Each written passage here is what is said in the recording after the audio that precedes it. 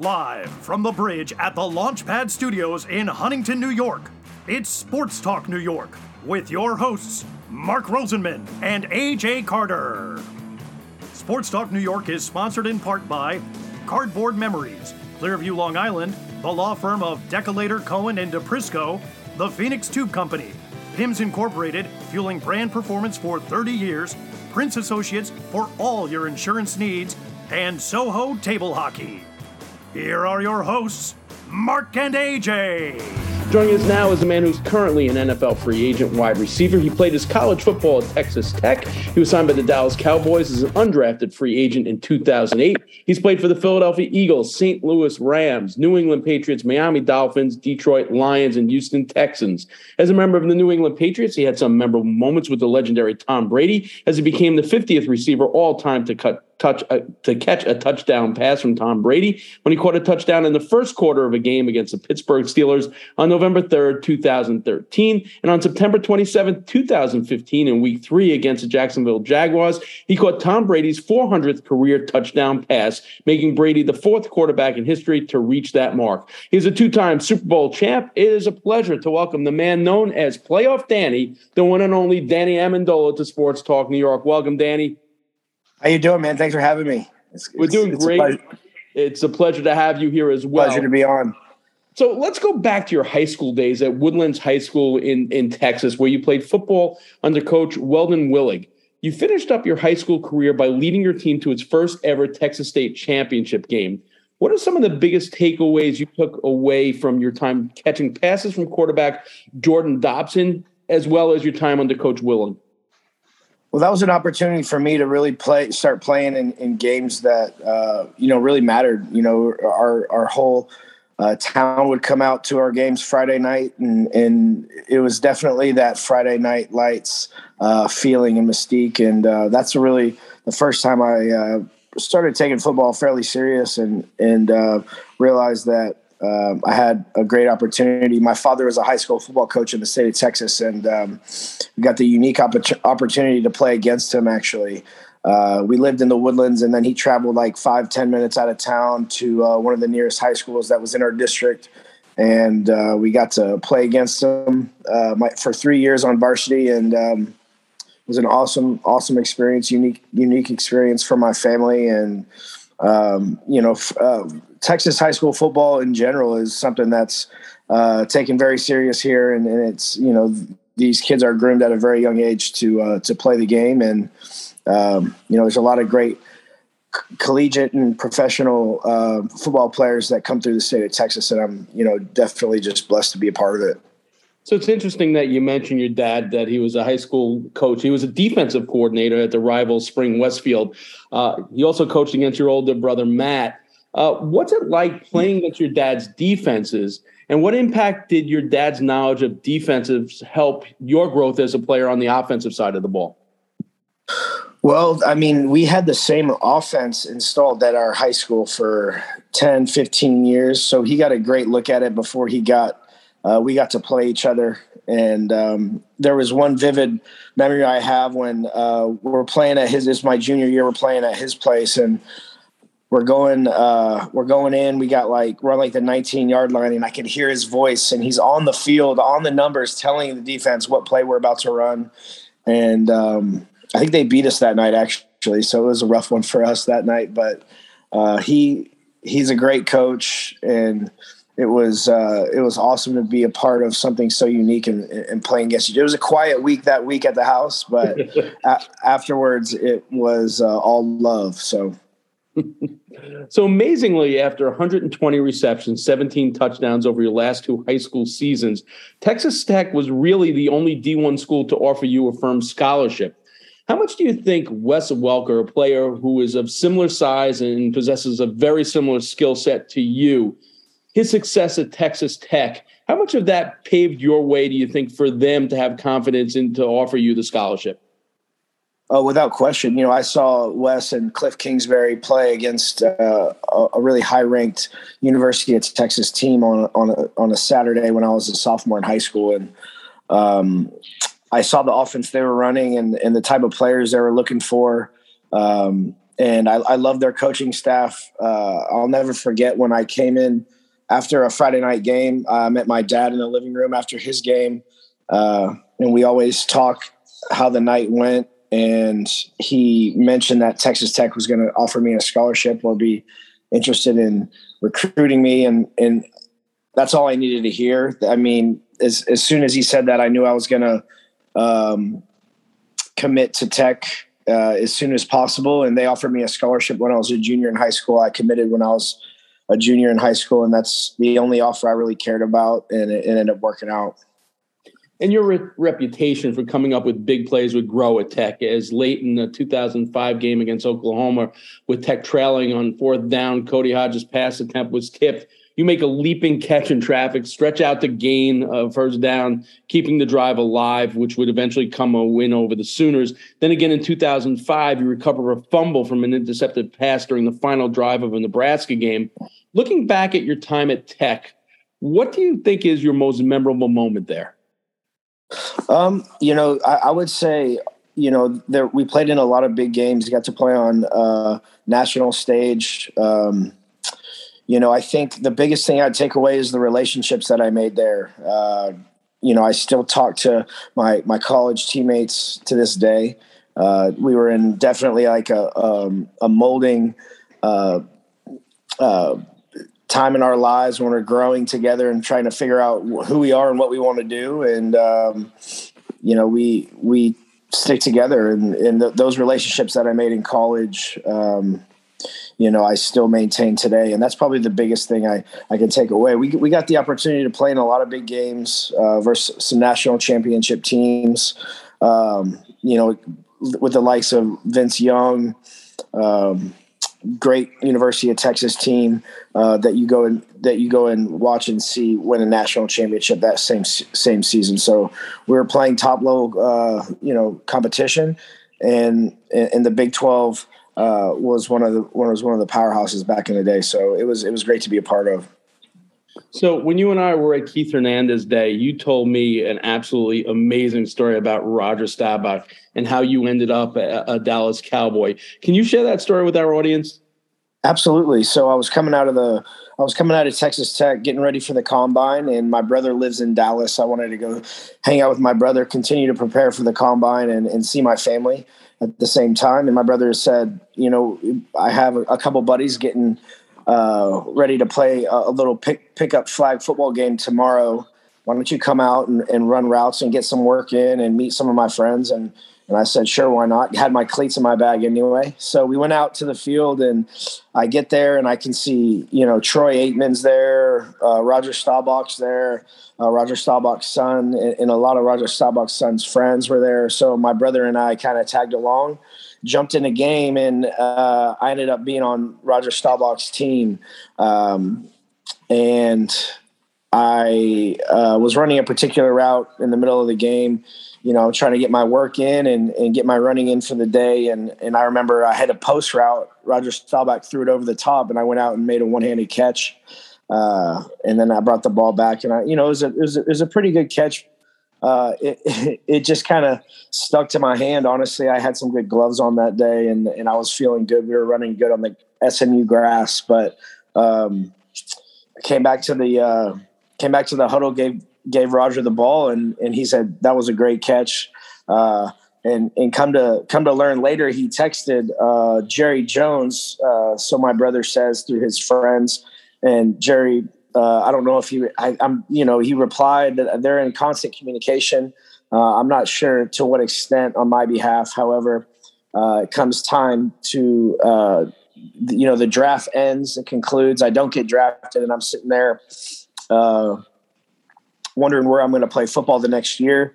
I got 3 offers, one from the Indianapolis Colts, the Miami Dolphins, and then the Dallas Cowboys to come play, football for their team in camp and have a roster spot for their camp. I was basically the last guy on the totem pole. However, they gave me a better check than most teams offered. So I took it and ran. And I think that without Roger reaching out to Jerry Jones, I don't know that I have that opportunity.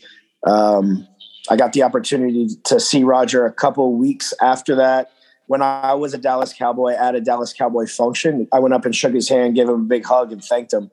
And to this day, I feel like that opportunity to go play with one of the best quarterbacks that had ever done it, and reach out to obviously one of the best owners in the game, gave me a great opportunity. And it's crazy how the world works, man. So you just gotta capitalize on every opportunity you get, whether it's backyard football with Roger Staubach or a Super Bowl. So that's definitely if it wasn't how it went down, my brother is embellishing the story a little bit, but it's definitely a nice thought. So your attempt to make it on the Cowboys was documented on the HBO series Hard Knocks. In fact, it was one of the main storylines that year's edition. How much of a distraction was it for you trying to make the team and knowing the cameras are following all your moves and chronicling all the private coaches' discussions about you? It actually wasn't a discussion at all. It wasn't a distraction. I was so engulfed in trying to learn the playbook. I really didn't have too much time to look around. And honestly, NFL Films does such a great job of kind of hiding the cameras everywhere. There's a bunch of people on the practice fields regardless, and a bunch of camera crews on the practice field anyway. So you can't really even tell who's who. So they hide the cameras well, and they don't really bug you too much. They'll occasionally ask you for an interview after practice, but usually every player, in camp has media obligations every single day. So it kind of just blends in with the rest of training camp. But did you watch the series as it was airing? I didn't watch it as it was airing, but I definitely have seen it since a couple of times. But, two things. One, NFL Films does such a great job in doing Hard Knocks. It was, definitely, I grew up watching Hard Knocks. It was definitely an honor to be a part of something like that. It unfortunately wasn't the best feeling getting cut on Hard Knocks and on national television, but I believe without that, I probably wouldn't be who I am today. So it's kind of crazy. I look young as heck, and I look like a little puppy out there, but I definitely, just looking at how I got cut and kind of how that transpired, I would say that I definitely wasn't ready for the NFL when I was 22 years old. When I was fresh out of college, I really didn't have any experience on the NFL level, and didn't understand how the NFL worked until probably late into my first year. So as you mentioned, that whole experience ends with you being cut by the Cowboys on August 30th. You're re-signed to the practice squad after clearing waivers. You spend the entire 2008 regular season on the team's practice squad. You never see a regular season action. After that contract expired with the Cowboys, you signed on to the Philadelphia Eagles practice squad, where you pretty much go through the same thing. For those in our audience who might not know much about that experience as far as being a practice squad player, what is it like, and how hard is it to keep that dream of being an NFL player alive as a member of the practice squad? Well, the practice squad, basically, you work Wednesday, Thursday, Friday, and then you're off Saturday, Sunday, Monday, Tuesday. So you work 3 days a week. I mean, you definitely don't feel involved in the play, the playbook. You don't feel involved in the team, which is frustrating. But with that said, you're one injury away from getting called up, and you have the opportunity to get picked up from anybody else's team that has an injury. So you're constantly watching, the injury report, who's going down, what team needs what kind of player. And for me, it was definitely a kind of that red shirt year where I feel like I really needed to hone in on my task and understand how the systems work. And it really wasn't until I got to Philadelphia on my second practice squad where I could relate the Philadelphia playbook to the Dallas playbook and understand, okay, they did it this way, we do it that way, and why. And it was really hard for me to kind of grasp the ways of how you call plays and what you're looking for as a receiver out on the field until I got my second chance in Philly. So I can kind of relate the two. And then, as time goes by, as I think I've played for 6 or 7 different types of offenses in the NFL to this date, where I can understand and relate everyone to and try to give the coaches what they're looking for. So it's definitely there's a lot of different variety in the NFL, but a lot of it's the same kind of concepts and route tree structure like that. So it took me a second to get it, but yeah. It's interesting because you obviously must have caught the eye of in that point, Eagles quarterback coach Pat Shurmur. He leaves the Eagles to the St. Louis Cardinals to become the offensive coordinator.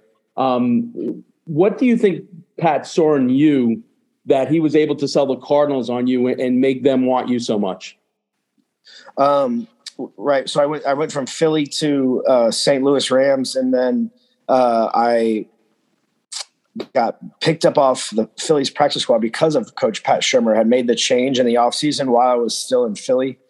And I guess he liked what he saw in camp. I was a young guy.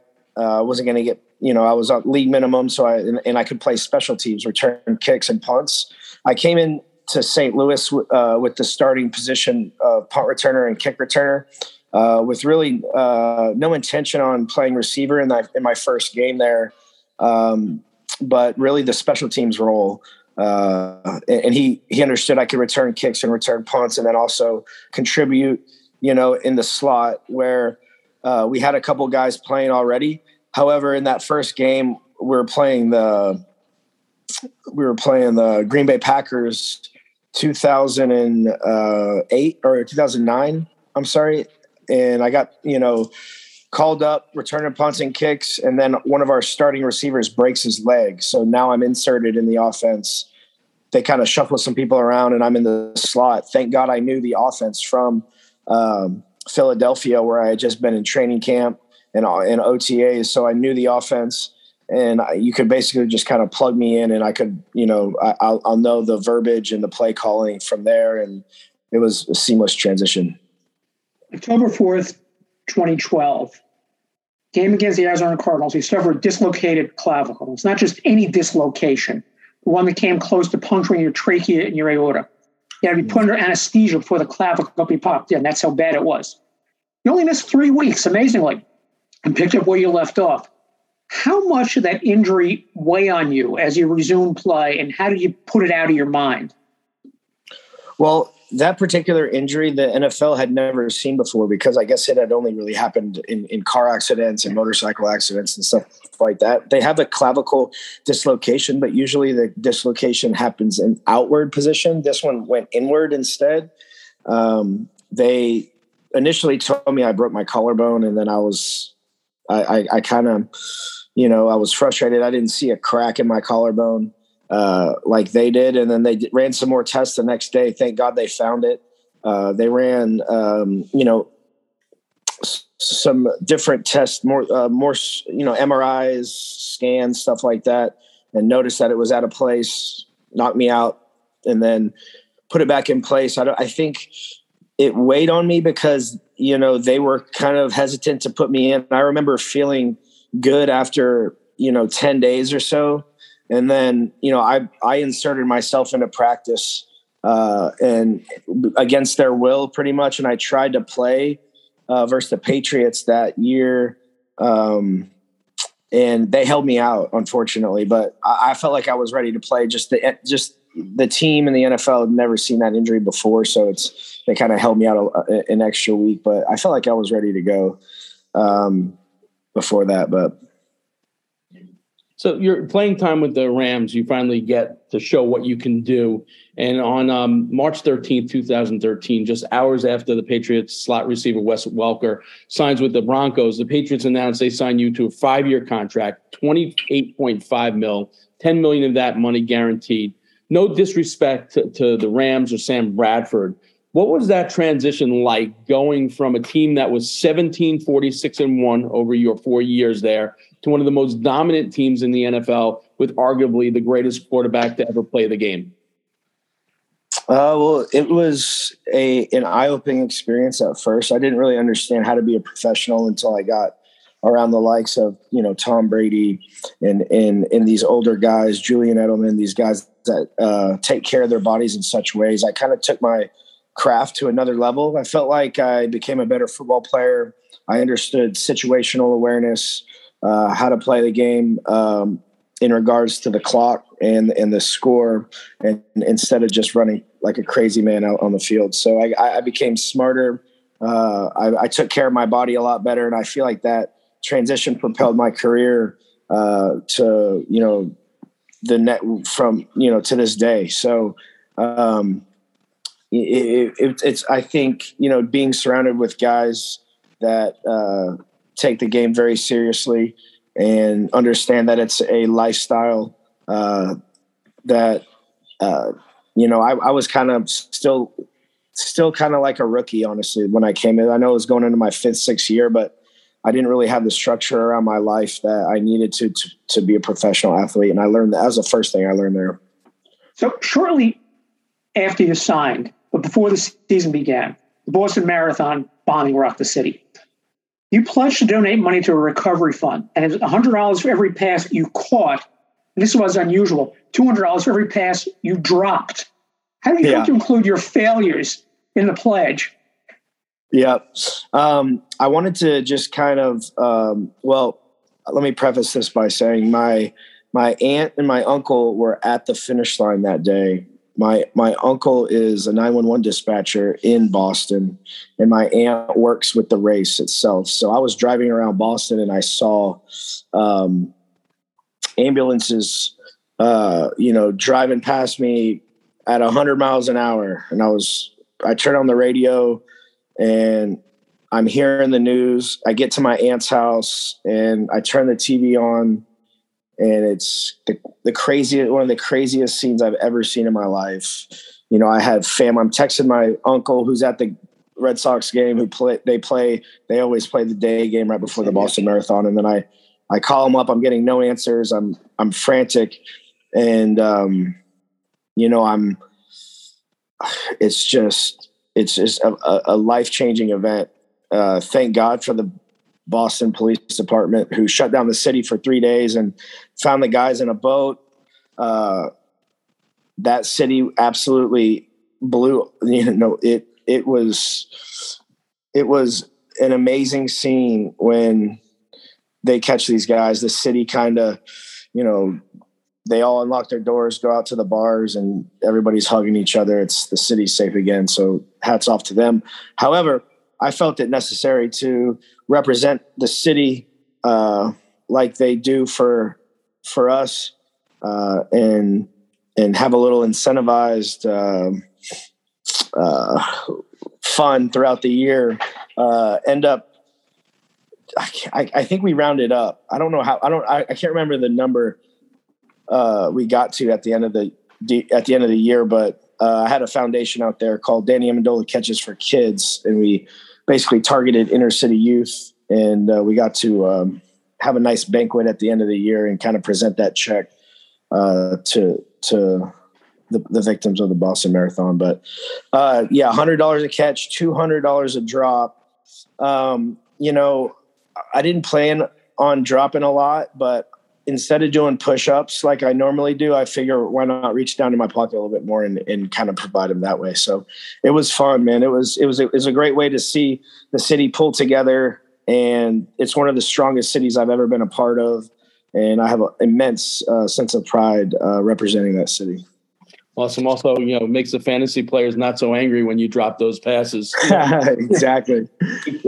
So talk about your first trip to the Super Bowl in the context of all that hard work you put in just to make it as a regular on a team. Now you have the opportunity to play in the biggest game on the biggest stage, where you have 5 catches, 48 yards, a touchdown in that 28-24 victory against the Seahawks to earn your first Super Bowl ring. That was an eye-opening experience as well. I remember I was kickoff returner on the opening kickoff to that game. And just to see the lights go off and have it my responsibility to catch the ball and run with it was a very nerve-wracking thing to begin with. And then afterwards, thank God, once you get hit, it kind of knocks the nerves out of you. So it was football as usual. But we had a really good team that year, man. We had great skill position players. Obviously, a great quarterback, and our defense was lights out. We were strong, in the kicking game, and we had a really good all-around team. So, that particular year we were extremely hungry and, coming off a loss in Denver in the AFC Championship game the year before that, we felt like we had something to prove. So 2 years later, you're back in the big game. And this time you had 8 catches, 78 yards, and one of the most amazing comebacks in the history of the Super Bowl. You played a huge role in that game, that 34-28 overtime comeback over the Falcons. You scored the Patriots' first touchdown of the fourth quarter to narrow what had been a 25-point Falcons lead down to 28-18. Then in the drive to tie the game, Brady hits you for a 20-yard gain down to the Falcons' 21-yard line. Clock's running down below the 2-minute warning. Pats get the touchdown, but they still trail by 2. So walk us through the huddle and what it's like knowing that the play that's called for you for the 2-point conversion, the game is basically in your hands at that point on the biggest stage. What's that feeling like, knowing that your number's called for the biggest play of the year?